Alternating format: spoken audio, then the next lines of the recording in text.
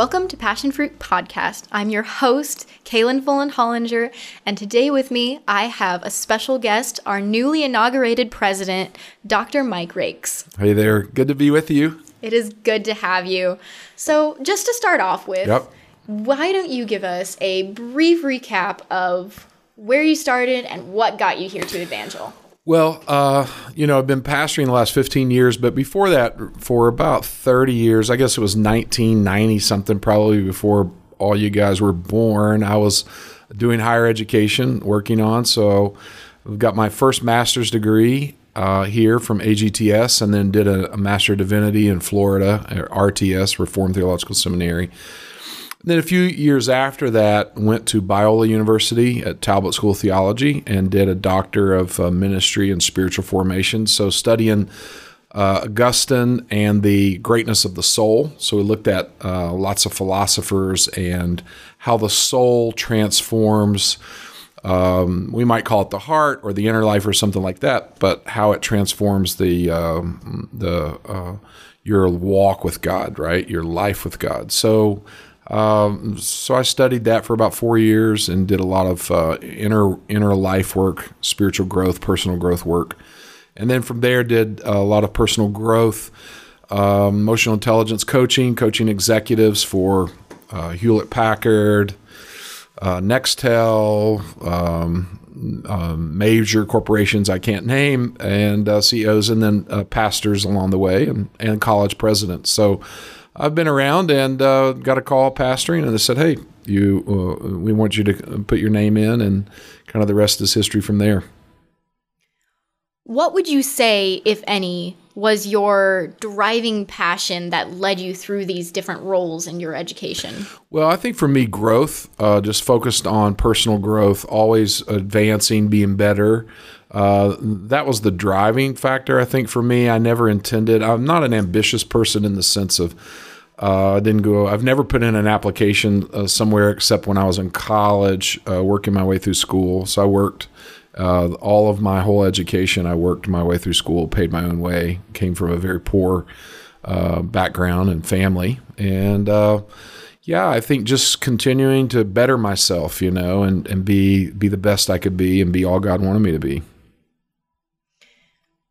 If you could put it into just a few words, what would you say has been an overarching theme of God in your life? I think learning more about his nature. So his nature is not like ours, not human nature. So he doesn't give you what you want. I think parents these days, and even when I was parenting, I wanted my kids, I didn't want them to suffer. I wanted them to have every advantage. We live near Disney World, so we actually would take the kids to dinner at Disney. We had free passes back in the day. They don't do it anymore, but we would go have family dinners at Disney. And so, I think I always wanted to provide the best for the kids, give them the best shot at growing up and being who they wanted to be. So with that said, I think it is learning more about God, and that he also allows us to suffer. And, that's an uncomfortable part. We don't like to hear that, but God does allow suffering to come in our life. And so, it's been a journey to get to know more of the dimensions of God through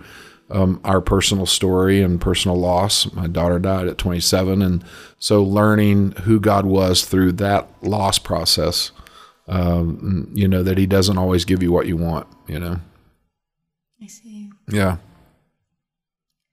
So you are starting a new chapter of your life and your passion here. Yeah. It's very exciting.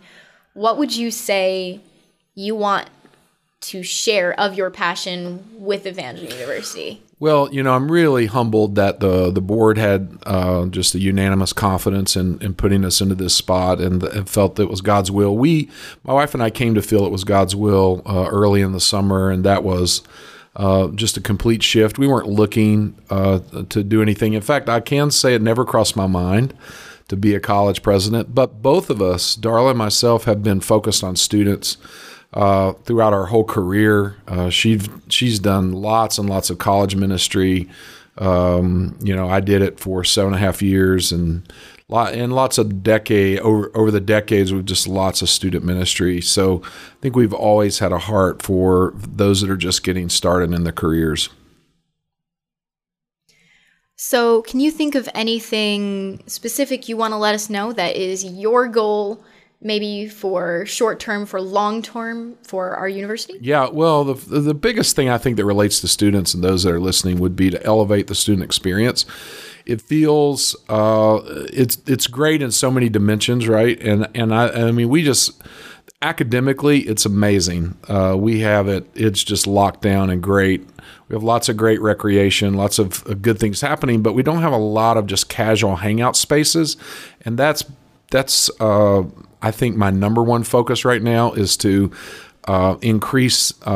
create more and then better spaces for people to hang out, whether it be outdoor basketball or adding some lighted spaces, some tables where people can sit outside. That has my attention right now, and I'm focused on trying to do that, here in the next 3 or 4 months. Oh, that's exciting. Yeah. So I'm not here to talk a long-term future and make any big promises. Let's start doing stuff now. Do what we can do right now. So we're just getting started. I think hopefully before you guys go home for the end of the semester, you're going to start seeing some construction tape going up, and it's all on spaces where students just want to hang out. Students do want community. That's why you come to college. You want to come hang out. You want to do things. But so much of our spaces there are just kind of needing an upgrade. So that's what I'm focused on. Very cool. So you have some really great ideas for our future, for Evangel. What about spiritually? What do you want to see in our community? Well, I think the spectrum of spirituality is pretty broad. So people interact with God differently through their personality, through who they are, how they interact. So I never want any person to feel pressured to respond a certain way. I want it to be authentically them. So some might be more reserved, laid back. Even though the Spirit of God is like roaring big within them, they're not necessarily showing anybody around them. And I think that's perfectly fine. I want them to feel safe and comfortable in that. But I want everybody to have an encounter with God during their season at Evangel. Everybody. I want every student to be able to say when they walk the line, you know what, I encountered the presence of God in a way that I had not before I came to Evangel. And that's really my hope and dream. That brings me to another question that I've had, is that you are perhaps the first president that we've seen. It's my understanding that you ask to be able to speak every Wednesday at chapel? Yeah. Or every week at chapel? Well, coming in, what I heard was, the chapels had been restructured and laid out. They already had speakers planned and everything. And so they just said, are you interested? And I'll just tell you, moving forward, you guys will see it. Darla and I want to own chapels. Not that we would speak every week, because you get bored with us every week, but we're going to be in chapel. It's a place where we all get to be together at the same place, doing the same thing at the same time. It's the one spot. We right now we have to play football off campus, right? We have sports that we have cross country that and track and field that have to carry out their events, golf, of course, here in town. But when they're out of town, there's not a lot of student community that get to watch, right? And so chapel becomes really critical, that brings us all together to do that. So whether it's theater performances or the chorale singing, or whatever, I want us, Darla and I are going to be there. We're going to be engaged as often as we can, and chapel is very much our heart, and that's why we're just saying call her Pastor Darla, because that's just who she is. She wants to shepherd young men and women and help them get down the road toward their destiny. So yeah, we're going to be right in the middle of chapel as long as we're at Evangel, that's for sure.